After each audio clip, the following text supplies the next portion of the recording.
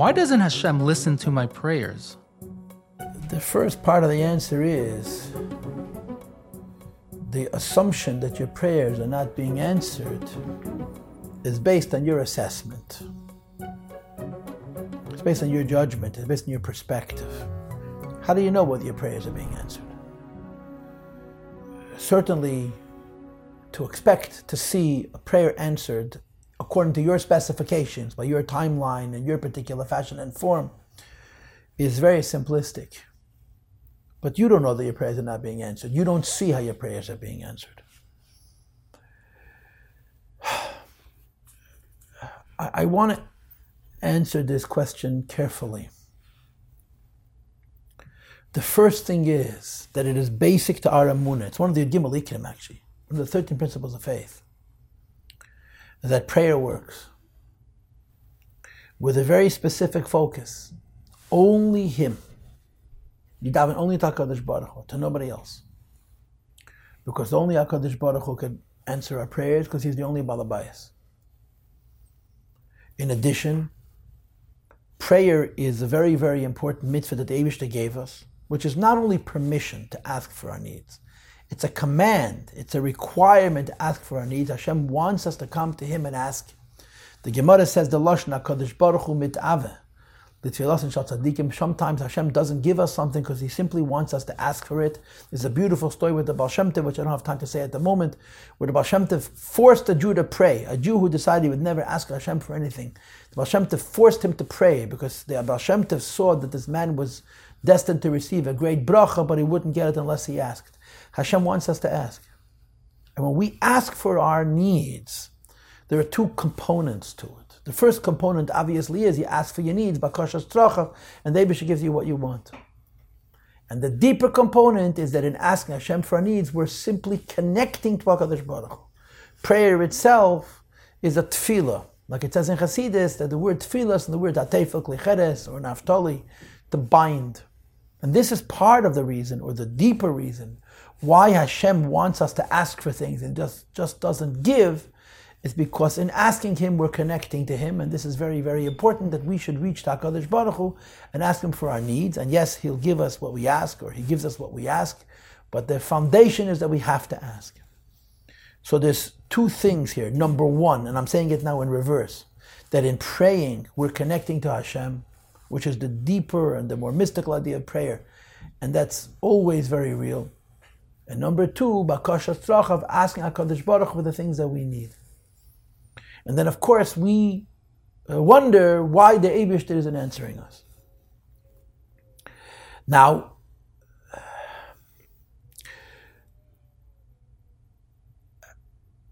I saw in a Maimach Chassidus where the Rebbe writes that there's no such thing a prayer that goes unanswered. Every prayer is answered. Sometimes we don't necessarily see the answer for the prayer physically for all kinds of different reasons, but every prayer is answered. In other words, when you ask Him for something, He gives it. The question is how it reaches us, and what it reaches us, and when it reaches us. It's critically important to understand what we do when we pray.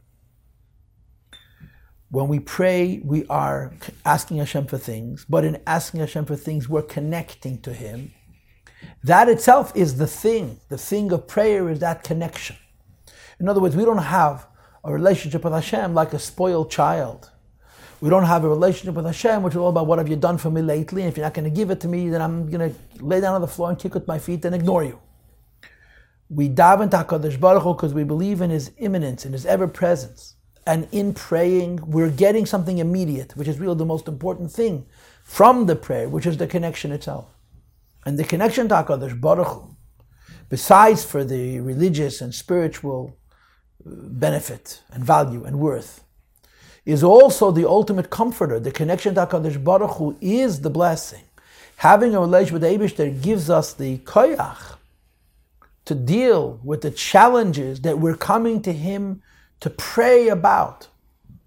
So, as sincere religious people, and that's what we are, sincere religious people, when we're davening to HaKadosh Baruch Hu, the davening itself is the answer to the prayer.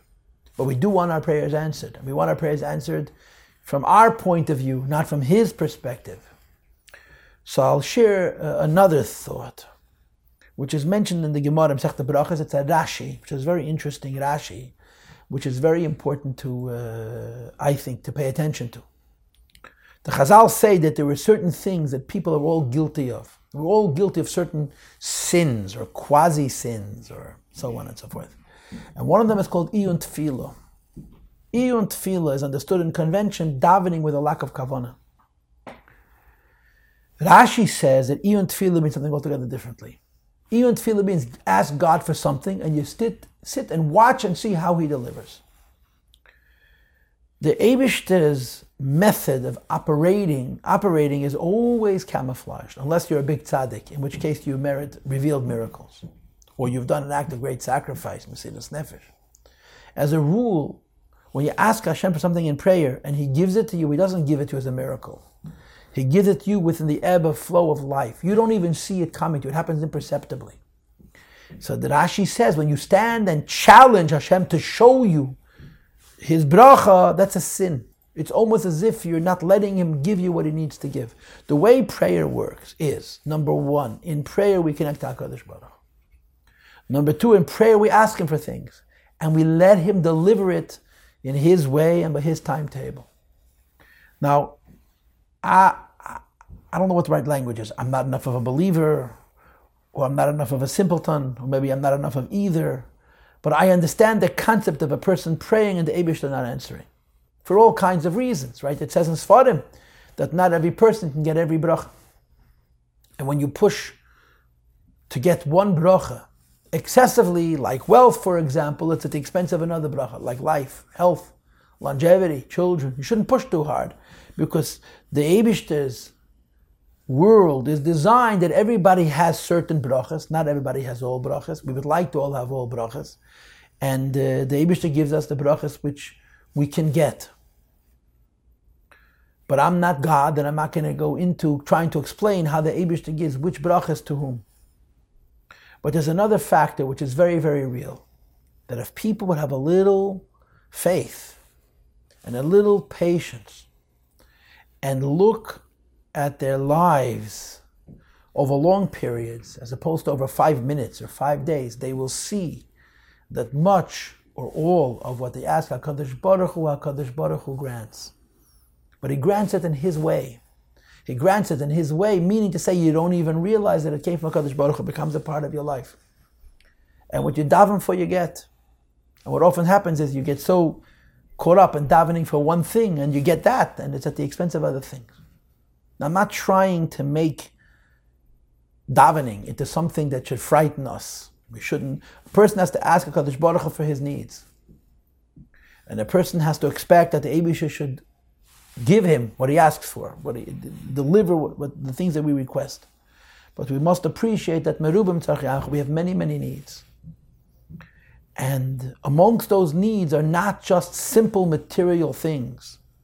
Even if they're as basic as health and as parnasa, we have many other needs, deeper needs, more important needs, which is not just life, but what we do with life. What we do, the Rebbe used to say to people all the time, what's the value of wealth if it goes away from medical expenses and lawyers' fees?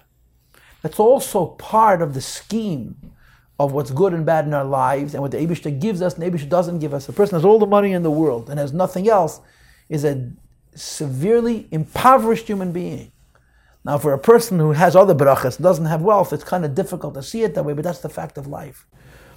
So we have to appreciate the totality of prayer. And number one, prayer is its own reward, the connection to Hashem. Because when we daven to Hashem, like I said, we're not just a spoiled child who's putting his credit card into the ATM and hoping the money will come out, because my parents keep putting more money into my account. But it's about the relationship itself. And number two, to appreciate that we have so many needs. We ask Hashem for many needs. And we have to remember that all those needs have to come together in our lives in a healthy way, in a vibrant way, and in a successful way, which means not just that we have plenty, but we have plenty to live for. After you have all the Gashmias Brachas in the world, now you have to live. To be a Jew, you have to have meaning, you have to have purpose, you have to have service. And we have to have patience. And if you look back at your life, as I do, you will see, we all see so many brachas that came to us imperceptibly over long periods of time. We daven, and the Eibishter hears our prayers. And the Eibishter should give us the wisdom to know what to ask for, and to know how to ask it, and then to thank Hashem for all the brachas that He gives us.